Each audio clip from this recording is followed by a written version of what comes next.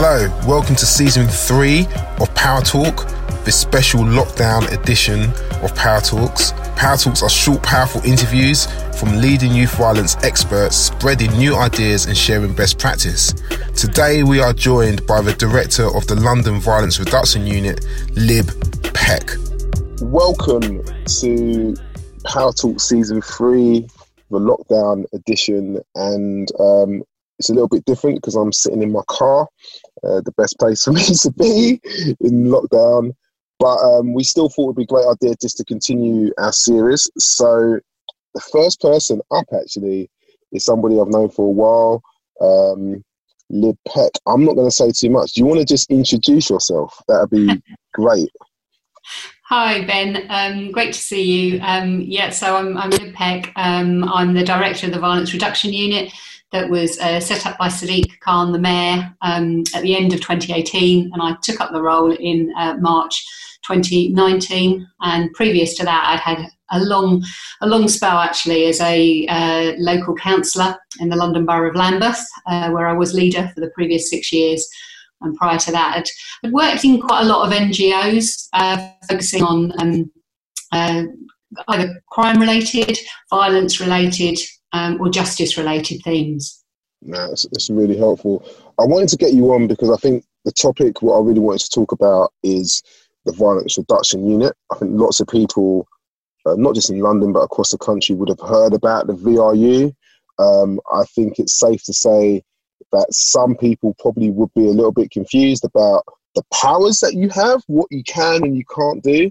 So I suppose what would be really helpful, just to kick us off, if you could just explain what the purpose of the VRU is, obviously in the London context, but across the country, and how it's set up and what it's about, and that would be really helpful. Okay, sure, Ben. Yeah, I'll have a go. The Violence Reduction Unit came at a point, I think, where there was very high levels of violence in London, and you'd seen that escalation over a fairly long period of time. I would say about sort of 6 years, you started seeing a curve and an upward trend in the amount of violence there was on the streets, and a real anxiety, an understandable anxiety, particular about the number of young people that were being caught up in violence, and that many of whom unfortunately were losing their lives. And the impact of that on Londoners and the impact on those families, most critically, and their friends. And I think a sense that what we've been trying to do for a long time wasn't working, and that therefore we needed a kind of new approach. And it was in that spirit that Sadiq set up the Violence Reduction Unit. He did so not only to look at reducing violence, which is obviously what it says, in its name, but something a bit more profound, I think, which was to look at how you could increase Londoners' feelings of safety, which is really important, I think, and even more critically, to say that the answers don't sit in City Hall.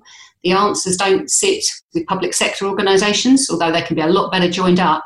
They actually very often sit with young people who we don't spend enough time listening to, and communities who are very caught up in the experience of what's going on in their neighbourhoods, and how can we enable those young people to have stronger voices, how can we frame our work around that, and how can we really try and work alongside and collaboratively with communities. So that was the kind of approach that was taken, and within that I think it was really clear that it started off as a partnership approach.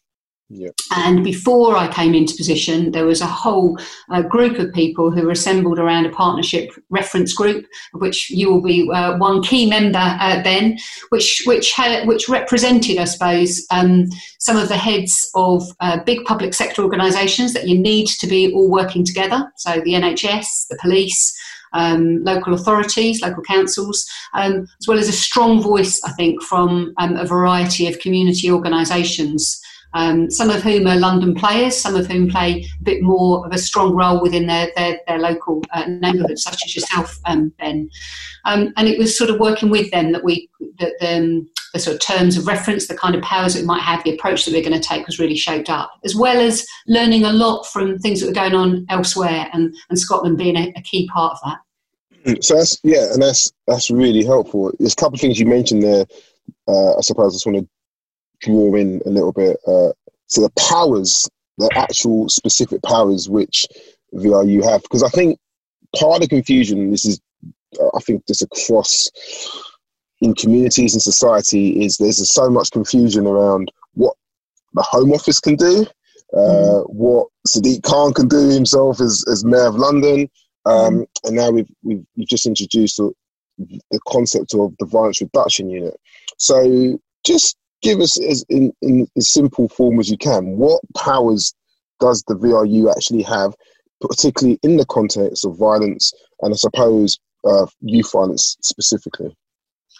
Well, the powers we have come from the mayor. We are, a mayoral unit. We, in that sense, and the mayor, I think, has direct powers over some areas of policy in London.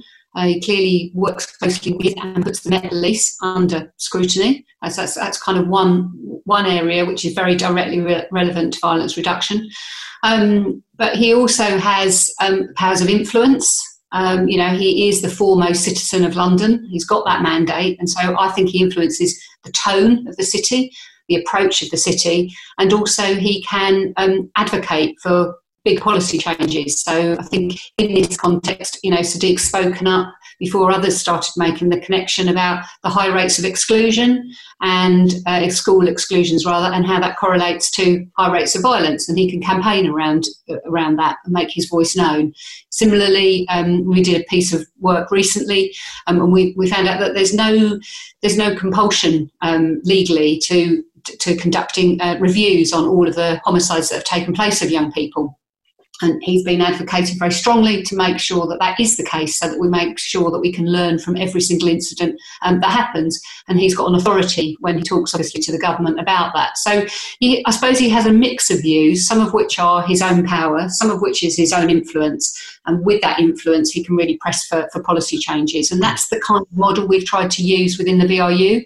And if I could add one more to that, I suppose, it's the fact that, we have got some money.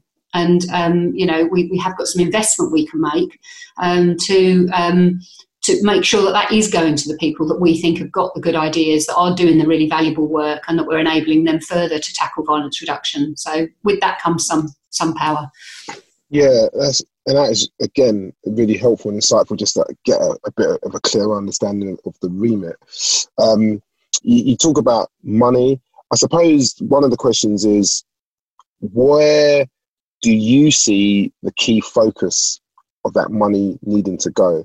Not so much like specifics, but in terms of a broader picture of, we hear very much about the public health approach. We hear you've mentioned exclusions, for example, you've mentioned schools, but you have some money. What would you say the VRU or even the Mayor's Office has analysed as some of the key places where investment needs to be spent to try and reverse this tide of violence which we're seeing in the capital? Okay, so I think there's a lot we can do immediately, but I don't think it's a quick fix. I think we have to make the argument that there's a long-term programme to make all the approaches sustainable. I think that's really important.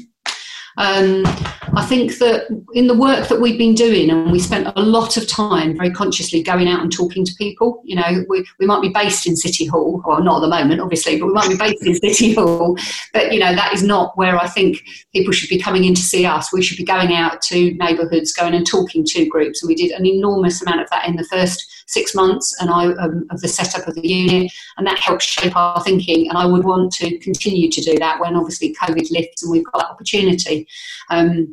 So having done all of that listening and worked with looked at and analysed some of the data that we've got, I think we felt that in particular supporting young people, that we had to look at it from the perspective of a young person. And what we were told were there were some key relationships in a young person's life. And that was, their peer group. So giving voice to young people is really important. It was sometimes their teachers. And so therefore looking at that school environment, again, really key. It was absolutely looking at the support you can give to youth practitioners and youth workers. Really neglected profession, I think, over the last 10 years, but absolutely critical. And very often the key conversation that changes a young person's life, or the key piece of work that changes a young person's life. So how can we support work there? And actually parents. I know that there's a lot of research by the time young people are getting to a certain stage of adolescence. Parents are perhaps not the key people that they're listening to, but obviously in all of that early stage, it's a really, really important relationship for young people. So we've kind of framed up our funding thinking about it through the lens of a young person and their relationships, and then trying to do that through, I suppose, some of the kind of key agencies of thinking about it in terms of place.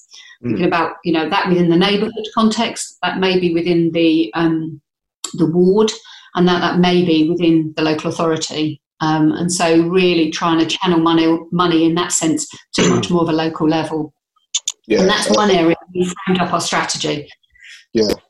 So you've got this kind of like localised approach, and that's what my experience of the VRU would be, very much that you've got this kind of localised approach, very much specifically looking at people who are on the ground, but also when I look at some of the people around the reference group in the VRU, it's like, my goodness, you've got some really incredible kind of minds, people with some really brilliant history in this area.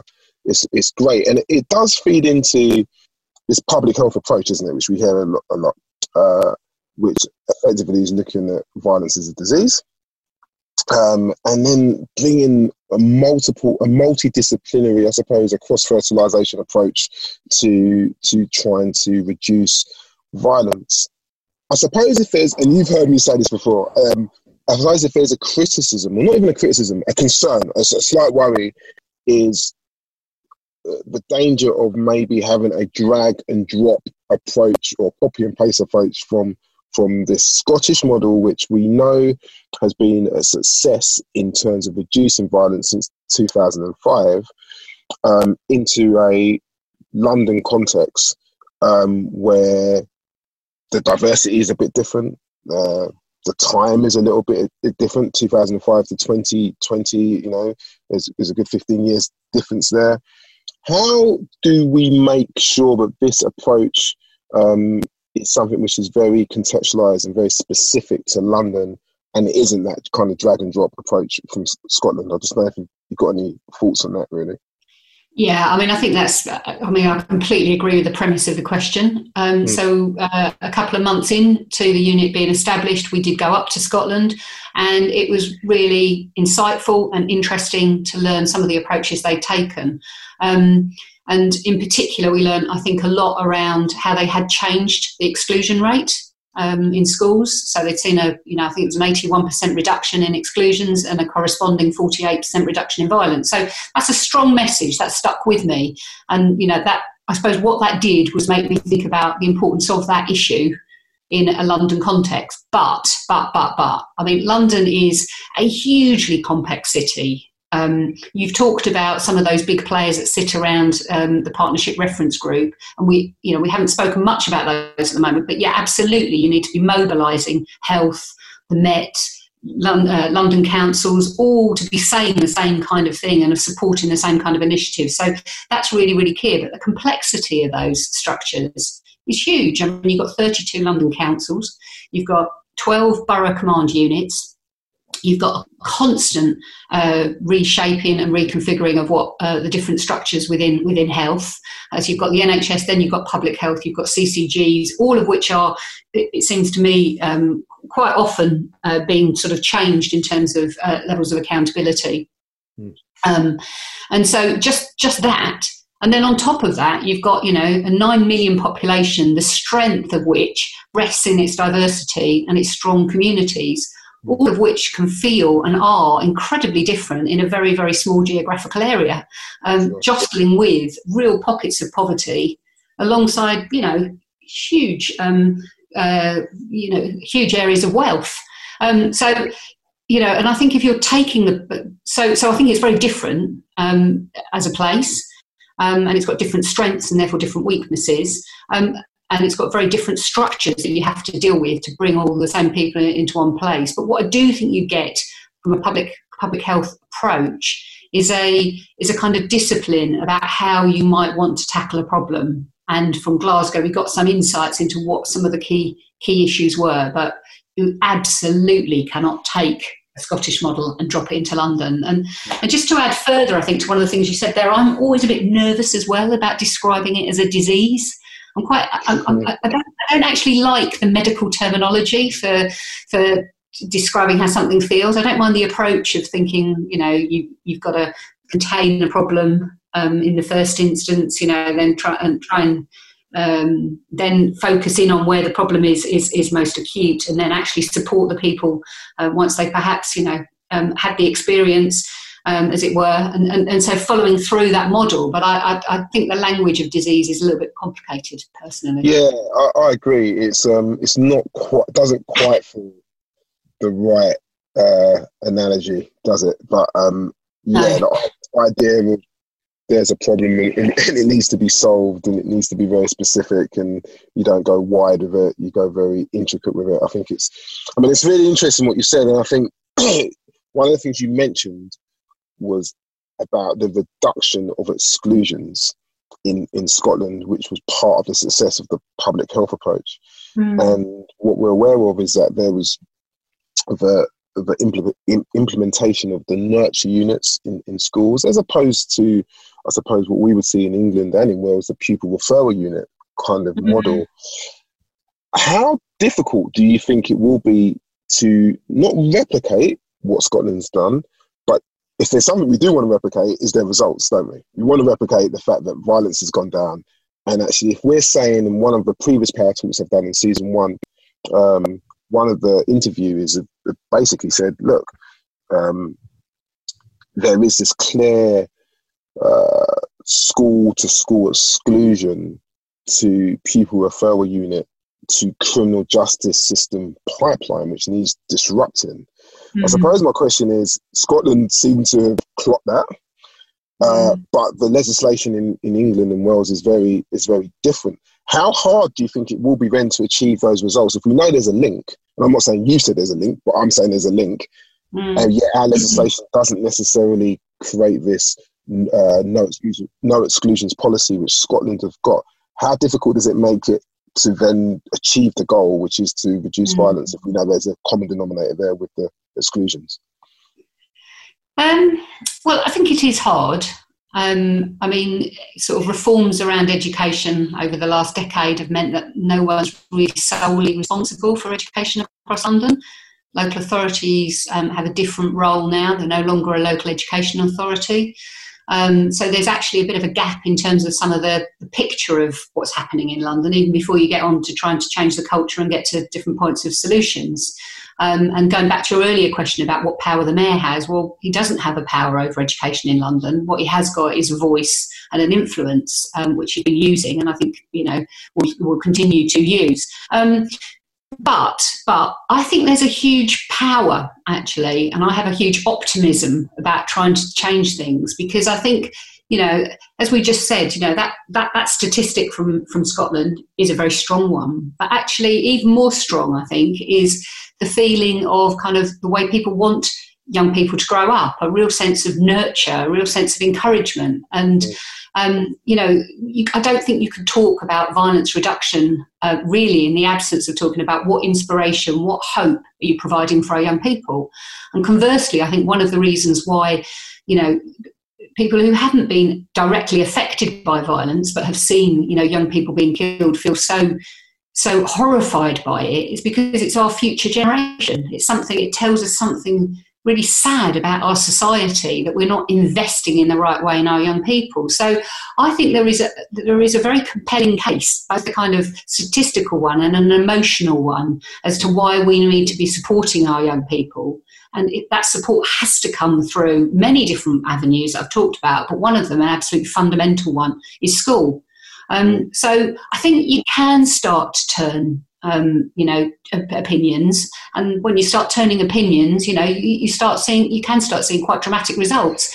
That's sort of why I've always been a bit of a passionate campaigner, really, at heart. I do believe in fundamental change to society, and I think that this area is something that we can keep talking about, and it becomes much more, it just becomes much more unacceptable then that you're excluding young people. I'm not saying that there aren't challenges with certain young people. I'm not saying that, you're going to get rid of exclusions overnight, or indeed for some young people, they're going to need some time away from the school they're in, absolutely. But I definitely think we can move on that. And I think we've seen some positive stuff actually over the last year in terms of just beginning to get that message more widely recognised. Yeah, and I think that's a good point. I mean, it's also probably worth mentioning, I have actually seen some very good pupil referral units in a London context. So it's not like we're saying that all pupil referral units are bad. I suppose it's just obviously worth acknowledging that this kind of pipeline, too often when I have worked with young people who have unfortunately either been in the criminal justice system or have been caught up in particular violence, when you trace it back, often something has not quite gone right in the school system. So I think there is definitely a link. And I think and that's a shame. I think the other thing I'm aware of, and this is a question which people sometimes put to me around the VRU, is just how the relationship with government. Because what I would have seen definitely before the election would have been probably slightly different views on how to handle young people and challenging young people, where I would say that the Conservative government, and this is in their manifesto, would seem to have an approach which was very much about enforcement. So what we really need is more support for head teachers around more challenging young people, and we also need to see more police on the streets. And what I would have picked up from the Labour manifesto, and definitely what comes through in the VRU, is very much actually we want more therapy, more formal trauma-informed practices, more nurturing. And therefore, so do you ever sense there is this bit of a clash in philosophy, and how does that then make it tricky to get things done? Yeah, so I mean, I suppose I'd go back to my first point, is that we're a mayoral unit. Yep. I mean, after we were established at the end of 2018, and after I'd started, so about mid-2019, the Home Office then presumably had seen some of the work that had been done in the London VRU, because there weren't any others around the country at that point, and decided to set aside £35 million pounds of the Home Office budget to enable 17 other VRUs across England and Wales to establish themselves, and gave them each a chunk of money. Now we got 7 million of that money as well, which was great. Really positive, because it added to our kind of investment. It brought a few challenges as well, don't get me wrong, but it was good to have, because there's so many good initiatives out there that you could be supporting, and it enabled us to support more. So, I mean, our relationship has really been through that money and making sure that we are connecting with the other VRUs, but we are not a sort of creature of the Home Office. We're very much sort of, a London-wide organisation which has some autonomy, I suppose, within the City Hall, but is also directly, accountable to the Mayor. Sure. So I think that probably helped. That probably confused the picture around the VRU a little bit more, because we'd only just recently essentially established ourselves when the Home Office announced that resource. I do think, though, going to the other bit of your question, is that it is. I mean, I agree with you that before the election, and this is the national election rather than the up and coming mayoral that's then been cancelled. The Conservative Party did talk much more about giving heads the power to be able to exclude more. And it's taken a while, and now COVID's kind of completely interrupted everything, to sort of see how that pre-electioneering has landed in terms of education policy.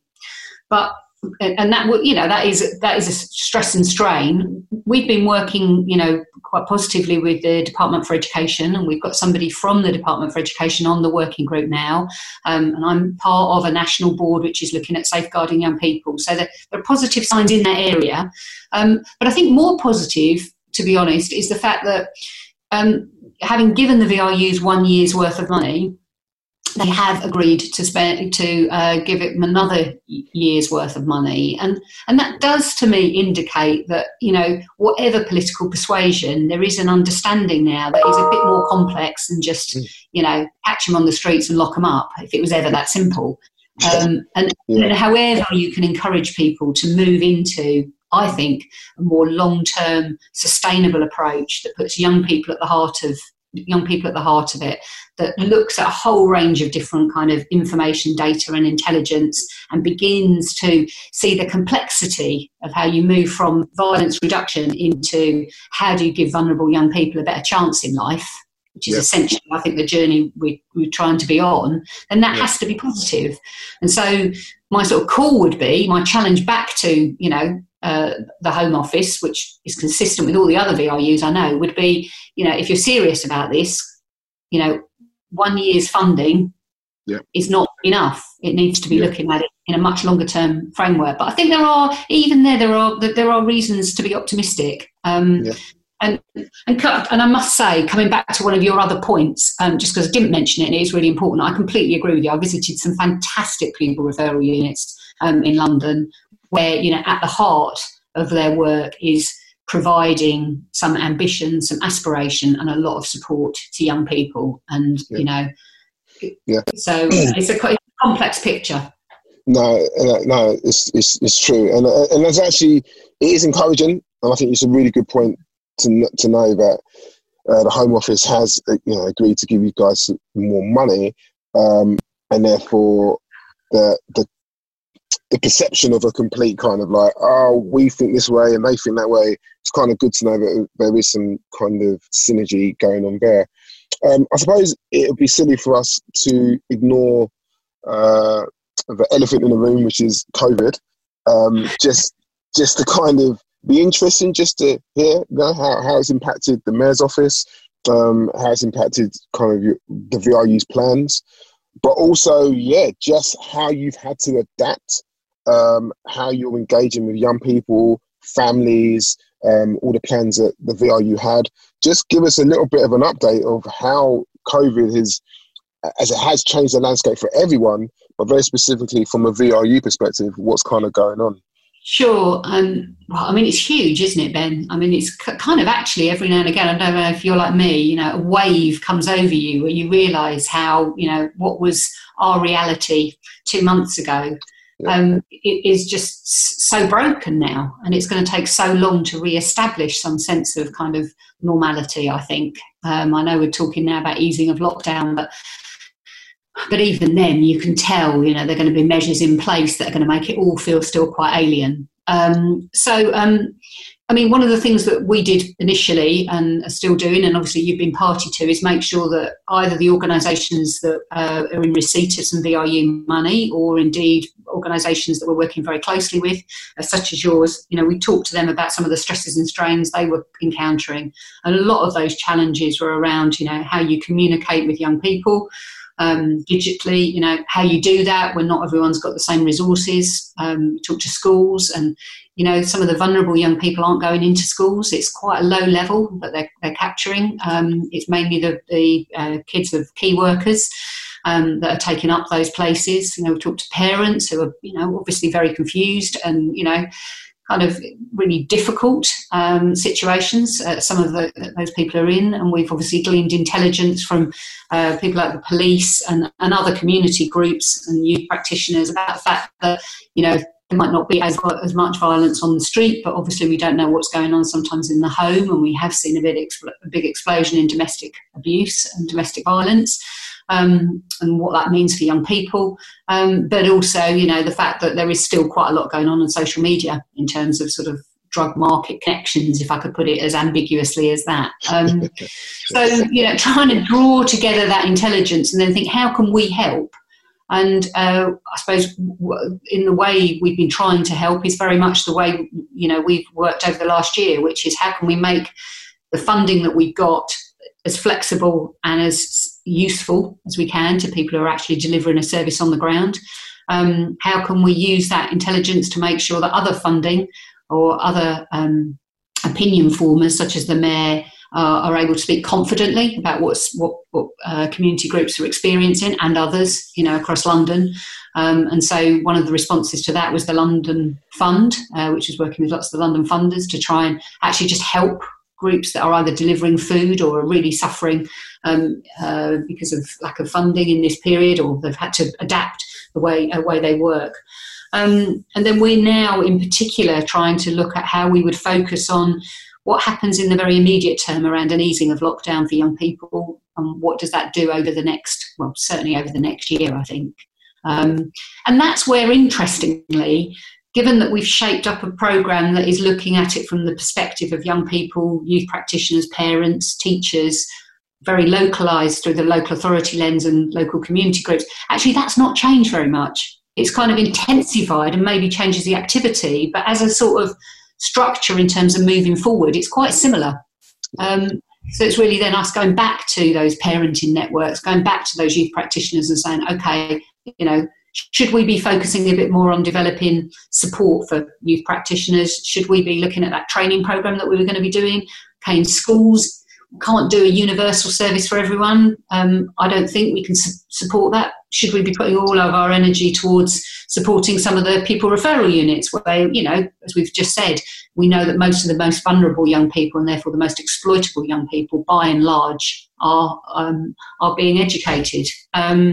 So in that sense, it's intensified our work, I think, and made it, as relevant as long as we keep listening to people and working with them. That's good. I think it's really helpful because I think you're right. Definitely the work is intensified from our end. Sometimes I get people saying to me, "Oh, you must, his work kind of decreased." I'm like, no way, it's going through the roof. So I think that is really, really helpful. Would you? I mean, I don't know if you I'm giving you any warning for this one, but stats wise, I mean, what type of trends are we seeing in this COVID time? So you kind of alluded to it that, well, we know, I mean, it's very public that domestic violence has kind of gone up, which I suppose, unfortunately, was probably one of the more predictable stats which we would see. I know for me personally, when it comes to youth violence, I know there was naturally, because of the self-isolation and the lockdown, it went down. Yeah. I'm having conversations with surgeons who over the last couple of weekends are seeing more knife-related incidents coming through, like their A&E. And there's a few things which I'm just seeing in the media where I'm like, oh, okay, even though it's kind of down the list because of COVID, I'm just beginning to see a few things. Is that something which you would see that, there was a drop and now it's beginning to creep back up, or, I don't know. It's a bit early to say, because the information is quite restricted in some respects, because it's quite difficult to, therefore to analyse. But I think you're broadly right. I think there was a dramatic drop. The only two kind of crime statistics that were going up, or one was in relation to domestic abuse, and actually it's only in the last couple of weeks that's been able to be substantiated. Prior to that, it was a concern around that, and more calls going to helplines, but we are beginning to see that increase. And secondly was really around the antisocial behaviour, which you can take as, neighbours being concerned of, neighbours who are, not abiding by lockdown, as well as a whole multitude of different things that are kind of assembled within ASB stats.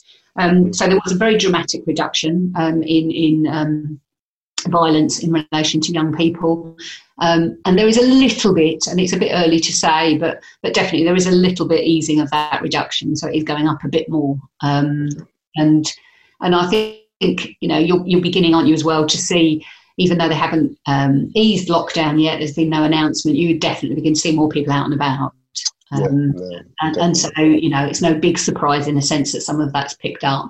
But I wouldn't overanalyse that at this stage. I mean, what I do think is really important is that we think about the level of vulnerability of some of these young people, because there will be people before we didn't consider necessarily vulnerable who will be now, I think, as a result of lockdown. And I think the huge amount of mental stress and strain on some young people does require us to look at a proper investment strategy around therapy and around mental health support in the same way that we've looked at physical health support.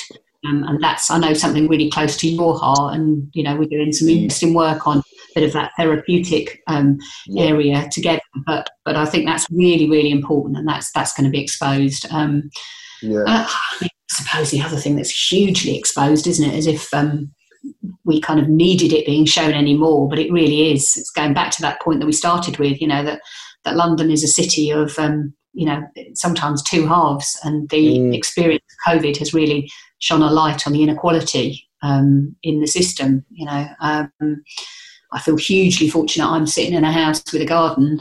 I feel hugely lucky. I've got money to buy food, and I can organise my life in a way that, it's an inconvenience, but it's bearable. It's a very good point. I think you've heard me say this before. I definitely feel that with the COVID-19, people fall into two categories. You're either inconvenienced or you're suffering. I'm fortunate at the moment to be in the inconvenience category, and I think it's important to definitely remember those who are suffering in multiple ways.